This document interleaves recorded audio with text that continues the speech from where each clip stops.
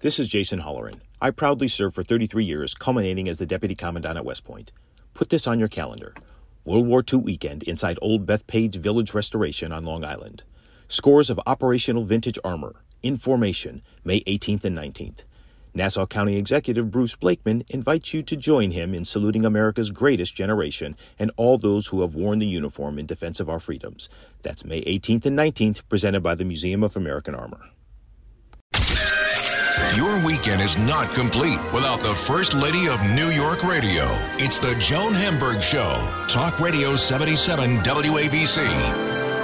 Sarah Ferguson is the Duchess of York. She, in addition to that, is a best-selling author, a children's book author. She's a film producer. Do you remember when Sarah was the spokeswoman for Weight Watchers and Wedgwood China? She works for children's causes all over the world. She is, well, you can call her a historian. It's one of her passions, and she's very interested in Victorian history. Her two daughters do her proud. She is now a grandmother of two children, and she lives in Windsor, and she's got a house full of dogs, including the Queen's corgis. Come join me and enjoy the story of Sarah Ferguson.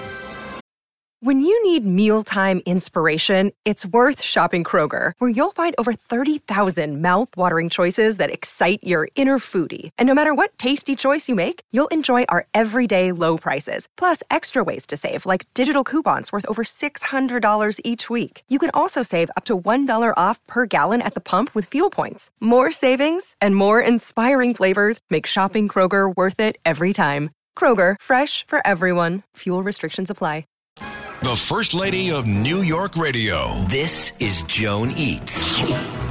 Welcome, everyone, to the Joan Hamburg Show. And in a couple of days, actually next Friday, correct me if I'm wrong, it's St. Patrick's Day, and everyone likes to go to the pubs when they come to New York. Let me give you a couple of our favorites. Did you ever go to Dorian's on 2nd Avenue at the corner of 84th Street? They're hosting St. Patrick's Day, and you know what they do? They start in the morning, 10 a.m. on March 17th, and they have an all-day menu, traditional Irish breakfast, $19, 2 fried eggs, beans, Irish bangers, black and white pudding, sliced tomato, toast, or traditional Irish beef stew. I love that. Many of the marchers end up at this place, and the special menu runs all weekend long. A place I have been going to for years.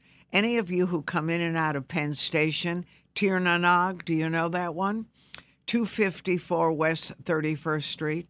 They open at 11 in the morning on St. Patrick's Day. Specials, music, really yummy corned beef and cabbage for $22.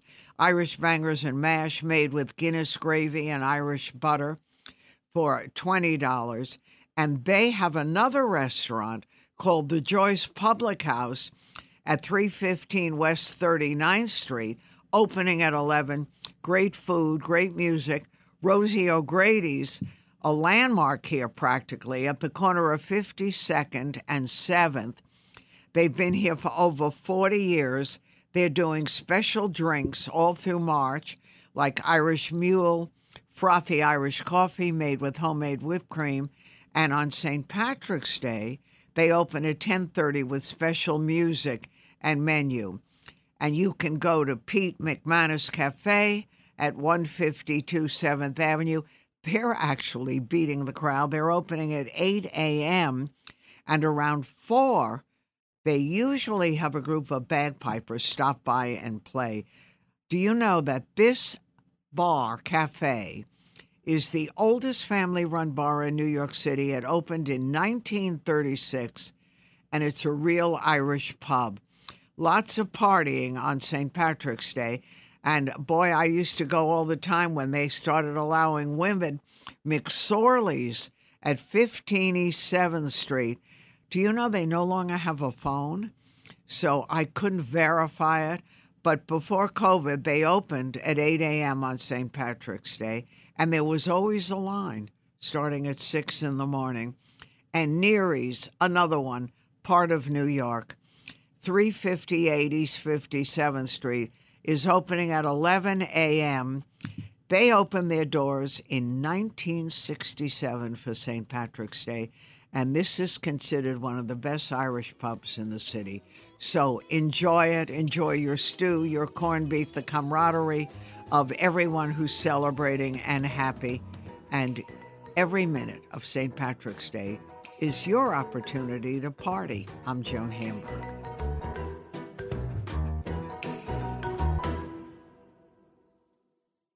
The First Lady of New York Radio, Joan Hamburg. Entertaining and informative. Talk Radio 77 WABC. I can't wait to introduce you, although you certainly know her, to the one and only Joy Behar, who is a mainstay on television's most popular daytime show, The View. And imagine, Joy has been doing this show for years and years. I still remember when Barbara Walters was looking for this idea that she had developed, and suddenly The View was born. And how many years is it, Joy? 26. And you've been 26 years.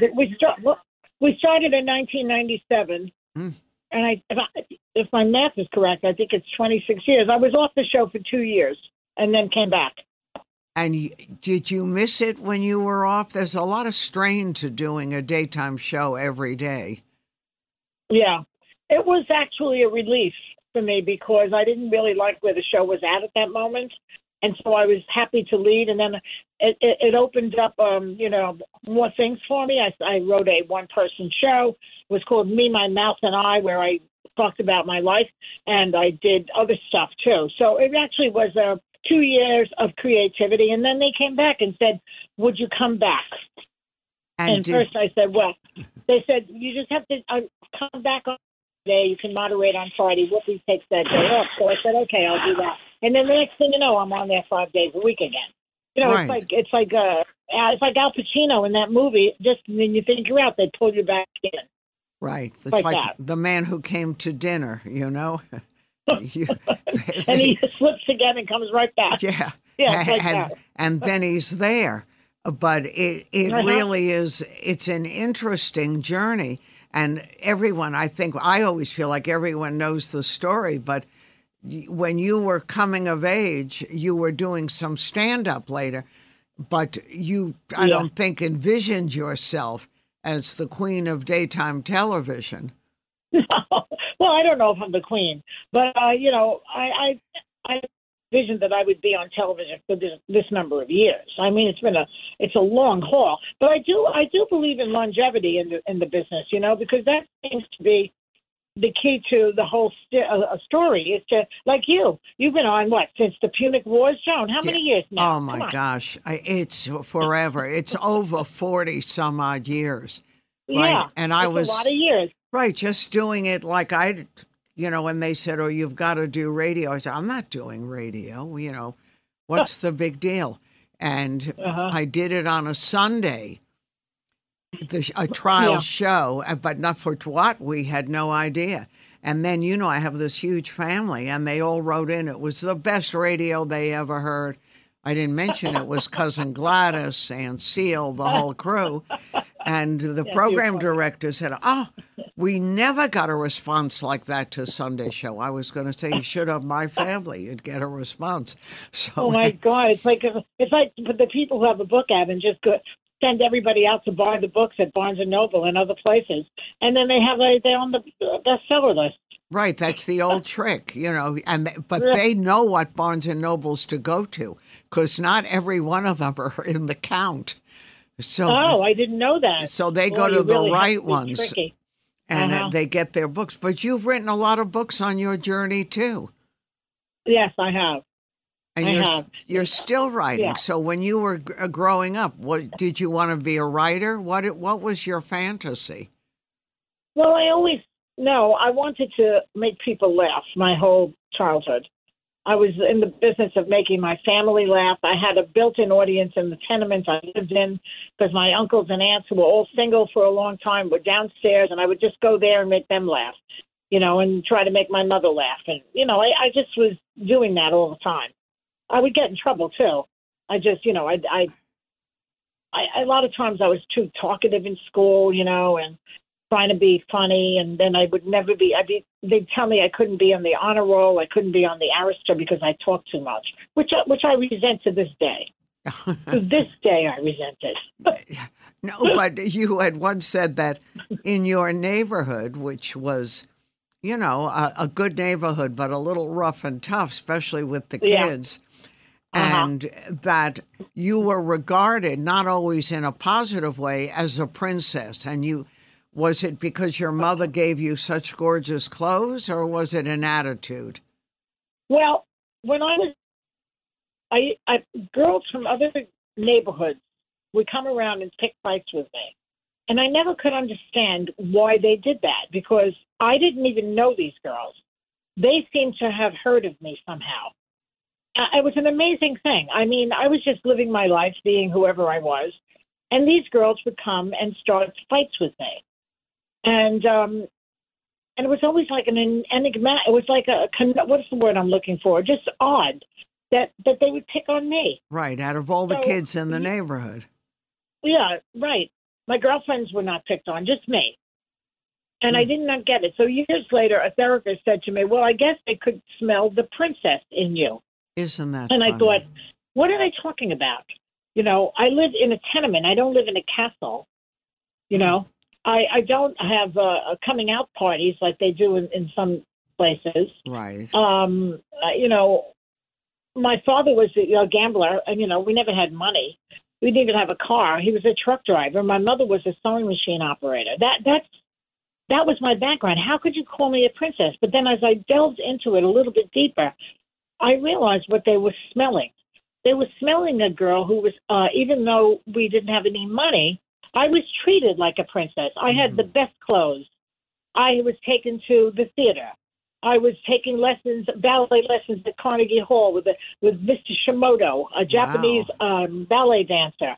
I went to the Junior Dramatic Workshop and studied acting, where Marlon Brando had been. And I was treated like a princess, as if we had money. So I didn't get it, but other people, I guess, picked it up. They didn't like the way I dressed. I would wear Bermuda shorts in the neighborhood. You don't wear Bermuda shorts in Williamsburg, Brooklyn, back in the day. Now Williamsburg, Brooklyn is very, very trendy. It's a whole other world there. But when I was growing up there, it was not like that. So I had a hard time as a kid because of that. But it all came clear in my therapist's office many years later.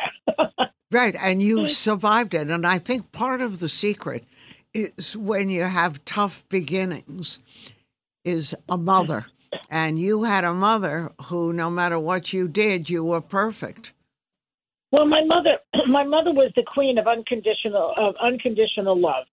She found nothing wrong with me. If I played hooky from school and I'd be in my room with my girlfriends and we just would not go to school, she would come in with cookies and say, "Oh, have some cookies." I mean, she never blamed me for anything that I did.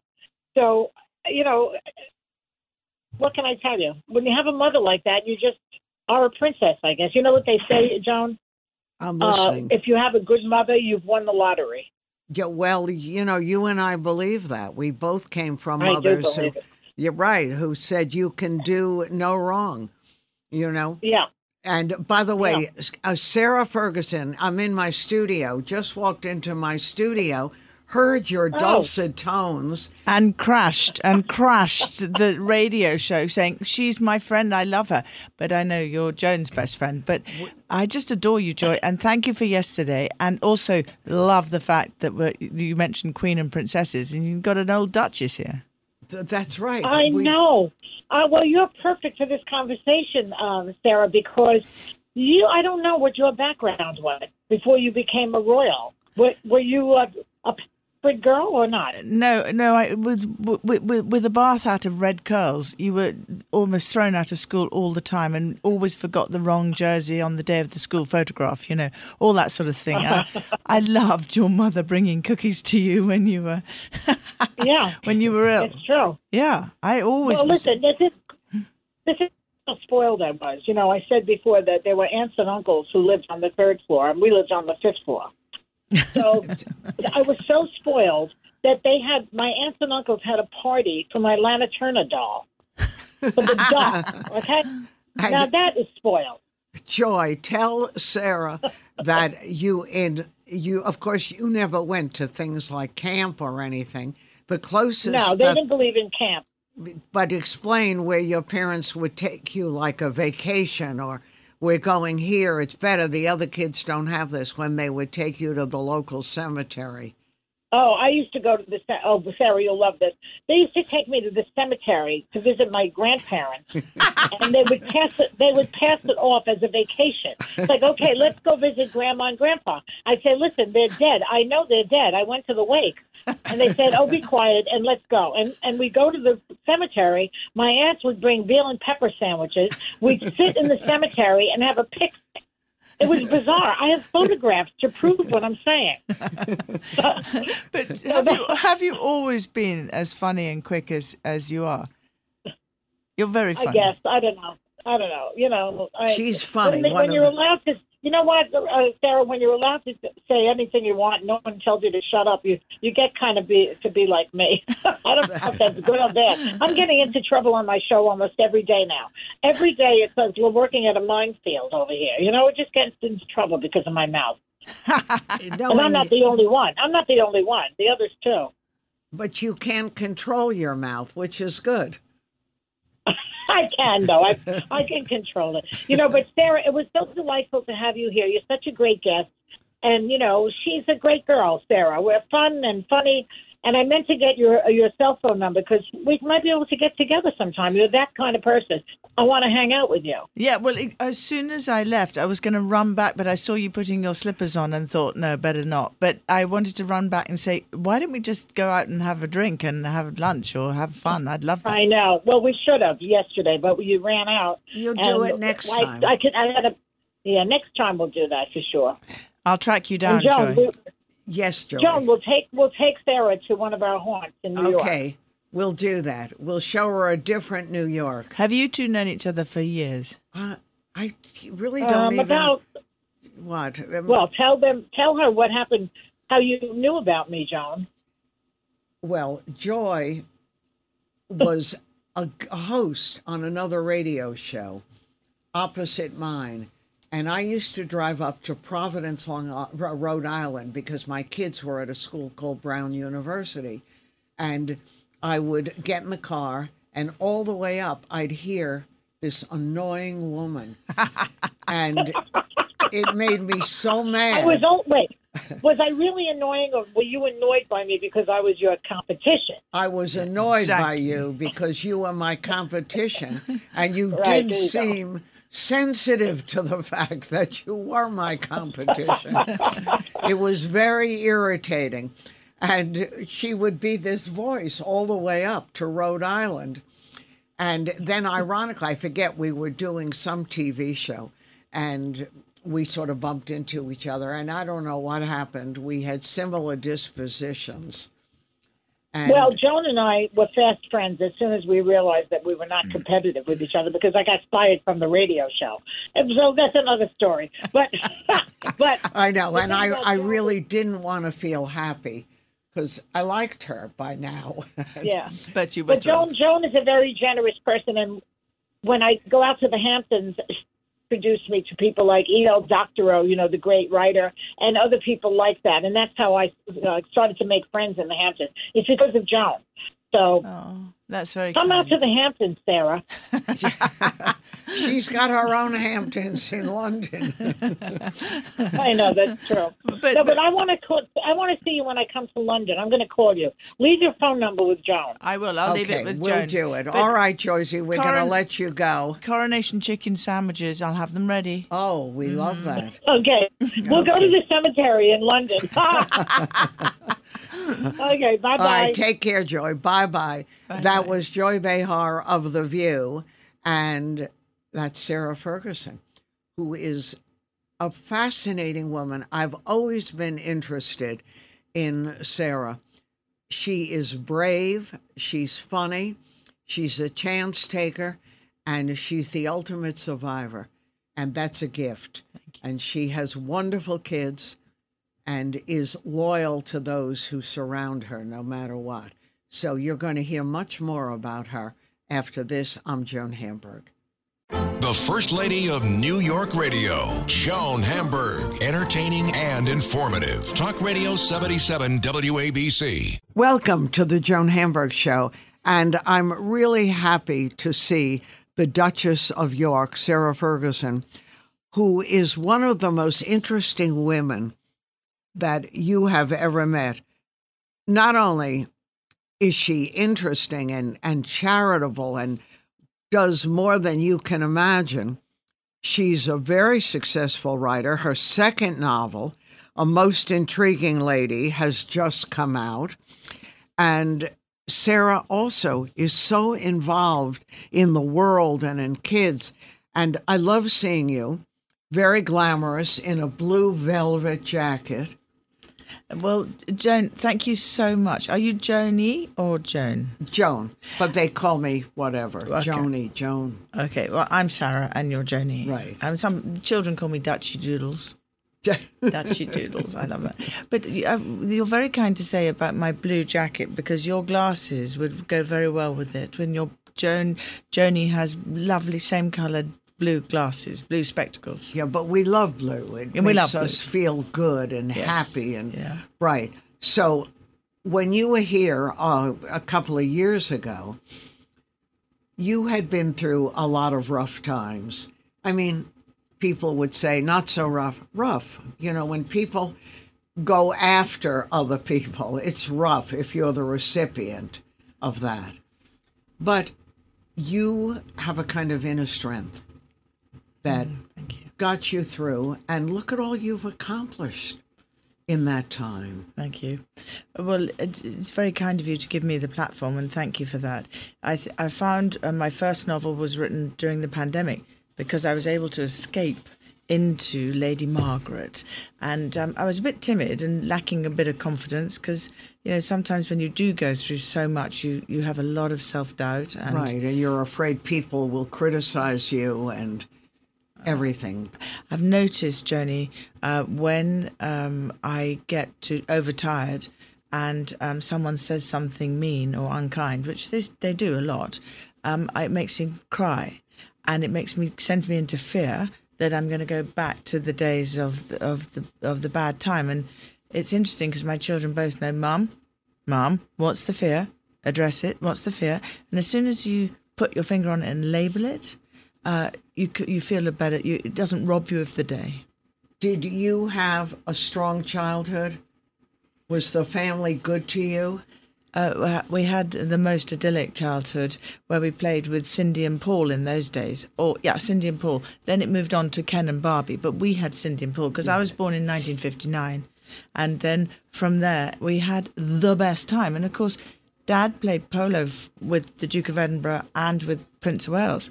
So that wonderful mother-in-law of mine has been with me since I was born. You know, she's always been, and for the nation and for the world, she's always had that sort of hand of support behind your back where you don't really, you know it's there, but you can't feel it. But right. You know it's there. But she was there for you. Yeah, always. And you loved her. Always.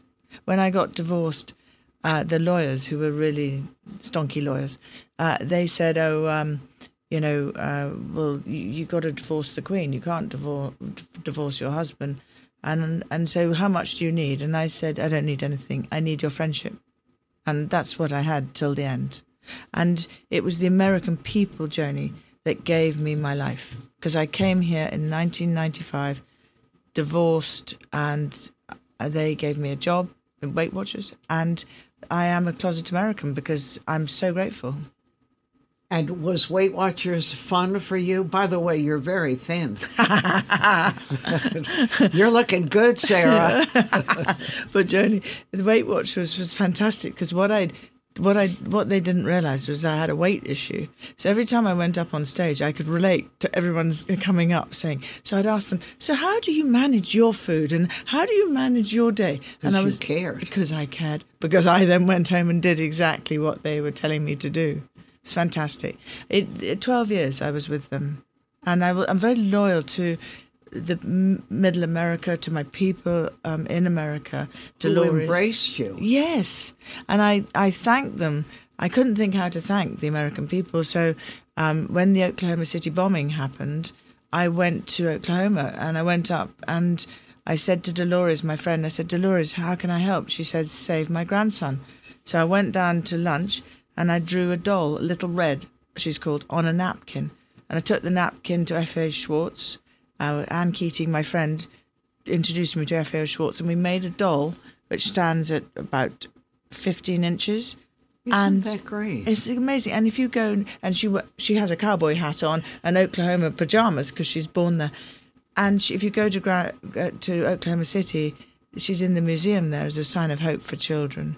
And then I started Chances for Children and came to New York. And Howard Lutnick and Alison Lutnick gave me an office on the 101st floor of the North Tower. And do you know, Joni, and I can show you all the pictures, Little Red, my 15-inch doll, came down from 101 floors. CNN filmed it and said, look, a child's doll. And Larry King said... And that was yours. And she said, and CNN said, no, it's Fergie's Little Red that stands for children's rights all over the world. And she's now in Ground Zero Museum. You can go and see her there. That's amazing. Amazing. Do you feel like really proud of yourself now? I hope you've learned to appreciate who you really are and love yourself. There are good It's days. asking a lot.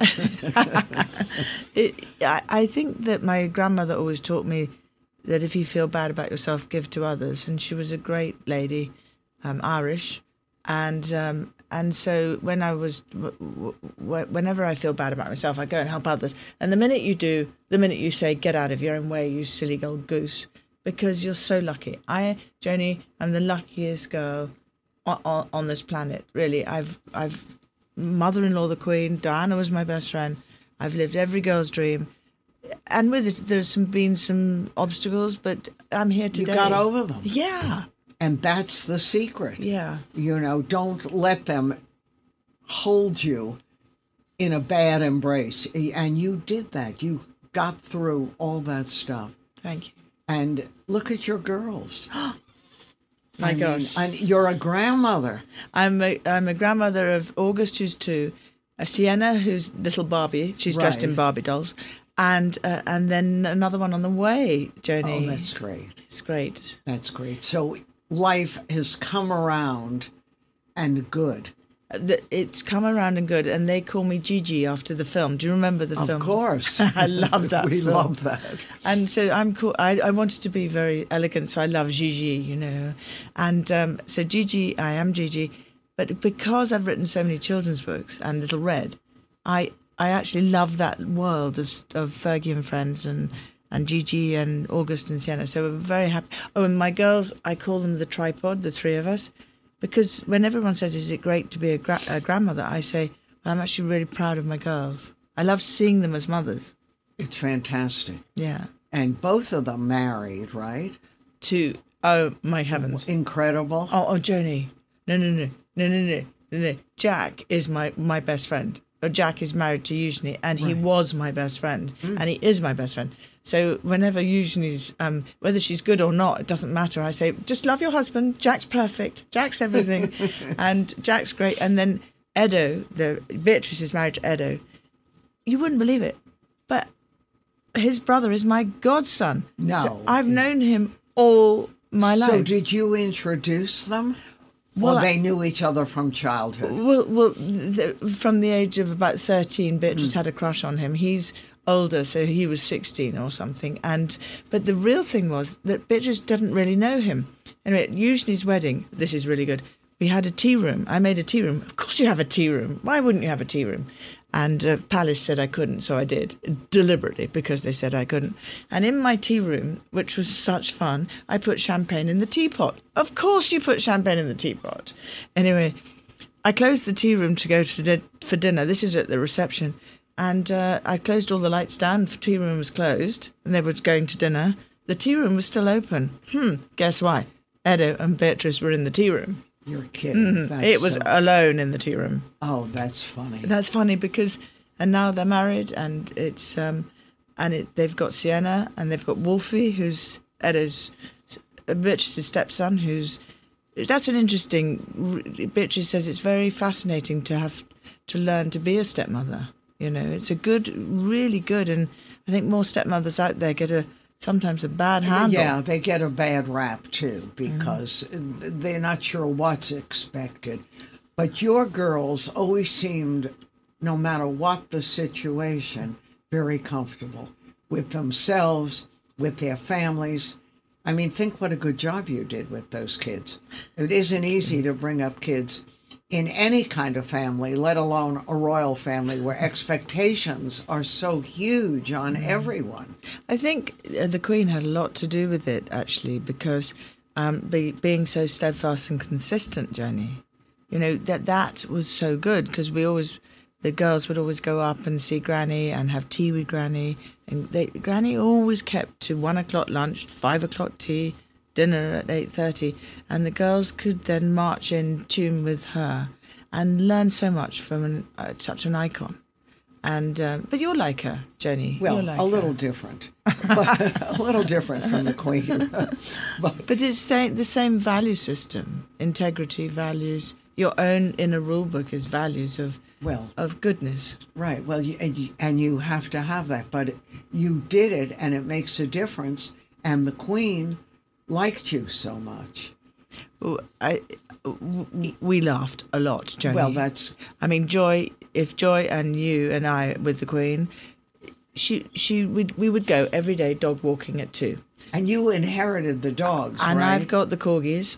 And we'd walk around the garden, and it was the one time when no one could listen to us, no one could hear us, and we were giggling. We were cackling, rather like Joy and you, Joanie. And then at this particular time, I know the lovely gardens we walked around, there would be the Daphne plant smells, there would be the magnolia, there would be all these.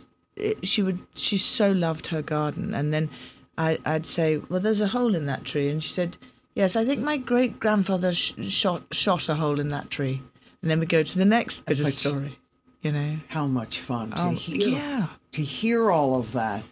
And you were such a part of it. Yeah. I mean, that's why I say I'm so lucky. Because I lived, I know I write history, well, amateur history, but I really, my books are all about diving into history. Right. And now. The Victorian age. Exactly. But the Queen actually was part of all of this. Yes. And so you have to really pinch yourself. And the other thing I really pinch myself about, Joni, is most people's dream is to meet the Queen, right? To have met the Queen. Of right? course. So they'd gone off to have their hair done and got a nice dress, and they'd waited years to meet her. For a 5-minute audience just to see the Queen. And here I was driving in the car with the dogs in our welly boots and headscarves on. And I know that, like yesterday, I was in New Jersey and the 400 people came to Bookends. That's a lot. That's a lot. And each person, I did a photograph with each person and I said hello and I had a chat. And do you know what I took away from that? Kindness. The American people were kind. And I was so thrilled to... these little children came and I just wanted to say thank you. But they like you. No, and that's a gift. Yeah, to feel accessible and be accessible so that people can reach out and touch you and understand. And even reading your books, Lady Mary, A Most Intriguing Lady, the second book, you sort of know she's you. I mean, obviously, if you're going to write, writers write from what they know. And so she's you to us who are reading it. Yes. And it makes a great big difference. But, Joni, because I got a bit of confidence from the first book, This book is me really going, better, yeah. yes, and I'm better now. So I'm getting more and more confident. So the next book is going to be even more confidence. Heaven's Because you sake, can do it. poor world. But Lady Mary, I said, right, she's going to tightrope walk from the turrets of Scotland, where she was brought up because she's my great-great-aunt. Right. And she's going to tightrope walk across the turrets and in 1870. And there's going to be a Cary Grant fellow, sort of very good-looking in his dinner jacket, waiting on the terraces of Drumlanrig. And he's going to look up and then avert his eyes because he mustn't look up a lady's skirt. And I had to then... I had to really put where my mouth was. I had to go and research whether circuses did exist, because circuses might not have existed in 1870, Right. but they did in Scotland. Thank heavens. Who knew? You see all that? Sarah Ferguson with her brand new book. You're going to love it. Almost intriguing, a most intriguing lady. And is there another one? You know, this would be, and it may be for all I know, such a good TV series because we love detective work. And we haven't had a good detective story in years. So, possible? It's very possible. And Joni, thank you for telling the world, because that's exactly where I want to go.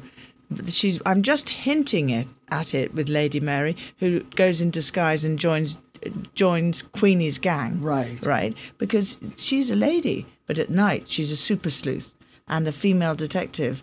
And the next book, right into female detectives, 1870, moving on all the way through to, I'm fascinated by women who are brave in World War I and World War II. I think this is just the beginning of my super sleuthing. Right, we love that. And we also love the lady part because we're not good at ladies here in America. and it's a lot of life's lessons. Well, in the book, Rachel Kahan, my lovely editor from William Morrow, she said, will you describe, please, what other people could never describe? Is all the setting and the dining room table settings. No, what you eat. Yes, As you said, yes. chicken sandwiches. Yes, coronation chicken sandwich. That sounds good. Special chickens for the sandwich.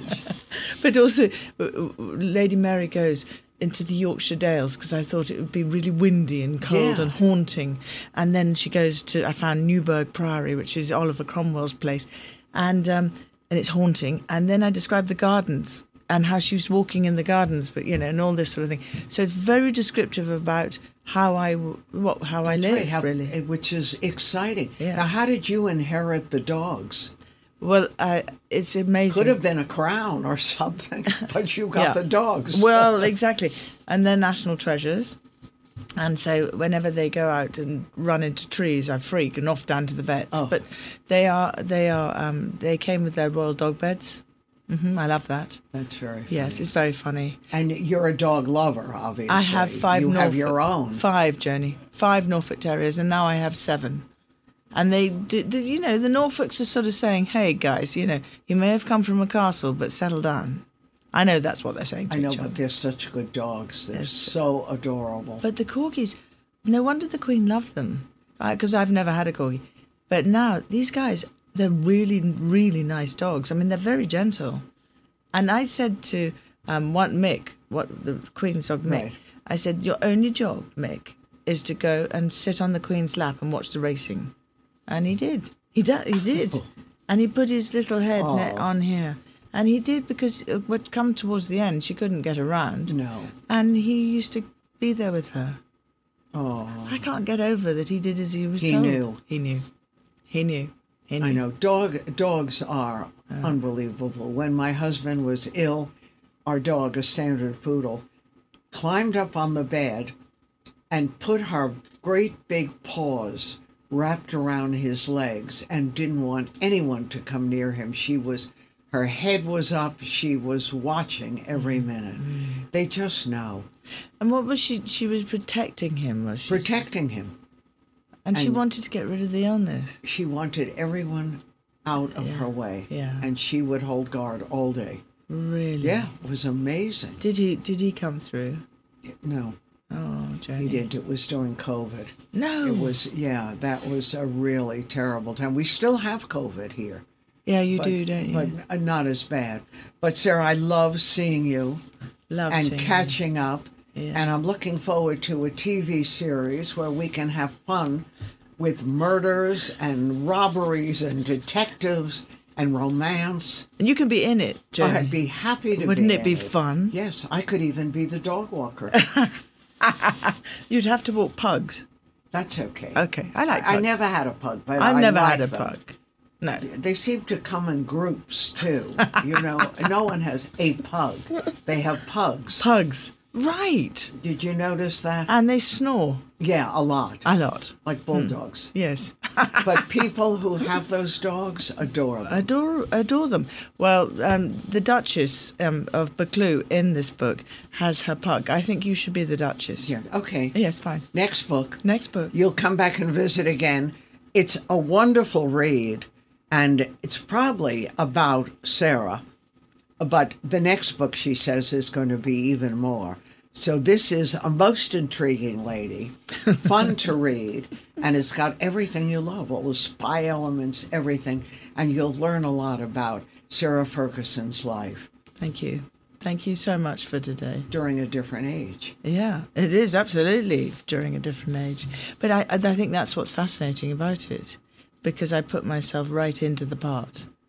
You know, just that sort of feeling of, oh my goodness, you know, how am I going to manage this? And but you know now that you can do it. Yes. All of it. Well, I'm always humour, always humility, and always kindness. And I think my father brought me up to believe the kitchen's more important than the dining room table. Always remember that some chef has worked hard to... Right, too. Yeah. To do it. Yeah, and I think that's why I am what I am, is I don't take myself too seriously. I just get on with it. And don't forget that you're brave. Brave. You're brave, and that you love the person you've grown up to be. And those are gifts that you can give to your own. Thank you. That's a huge gift from you. Thank you. I think that's good. I am brave. Yes. You keep are being brave. Well, come back and visit again. Thank you, Joni. Thank you for having me. I've loved this time. It's like having a cup of tea with an old friend. Well, we're in our studio. No one else is here. With no tea. No, I'm sorry, no tea and no chicken sandwich. I don't think you'd want the sandwich that we could procure for you. But I'm going to, around the coronation, I just decided that the invitations haven't gone out yet, so I don't know if I'm going, but probably won't be. So I've decided to make my own little tea room. You should go to the coronation. You're certainly, I said after I heard you talk about the king, I felt like I wanted to call him up and spend a little time with him. Good job. Thank you, Jenny. Thank you very much. I'll visit with you again. Yes, Thank you, please. Sarah. Thank you. Thank you. I'm Joan Hamburg, and you're listening to WABC. More to come. Another day is here, and you're ready for it. What to wear? Check. Breakfast, lunch, and dinner? Check. Planning for what's next and how to save for it? That's where Bank of America can help. For your financial to-dos, Bank of America has experts ready to help get you closer to your goals. Get started at one of our local financial centers or 24/7 in our mobile banking app. Find a location near you at bankofamerica.com/talktous. What would you like the power to do? Mobile banking requires downloading the app and is only available for select devices. Message and data rates may apply. Bank of America N.A., member FDIC. The First Lady of New York Radio. This is Ask Joan. I know. I've gotten your emails, your texts, your calls. What about St. Patrick's Day? What's the best way? Give me a little parade information. Well, it's Friday, March 17th. It starts at 11 a.m., and there's no real end time because everyone's parading, walking, crowds, but usually it ends at 4:30. And the route is 5th Avenue and 44th Street, past St. Patrick's Cathedral at 50th, and it ends at 5th Avenue and 79th Street. It's the largest St. Patrick's parade in the world, and it's the oldest Irish tradition in New York. It's going to be broadcast on NBC. And it started March 17th 1762. Think about it, 14 years before the Declaration of Independence was signed. More than 150,000 marchers, bands, bagpipes. They come from everywhere. High schools, colleges. They come from the firefighter community, the military, police groups, Irish American groups, public officials. You can go on to website.nycstpatricksparade.org. There are no floats, no motorized vehicles, no balloons. Everyone walks or march.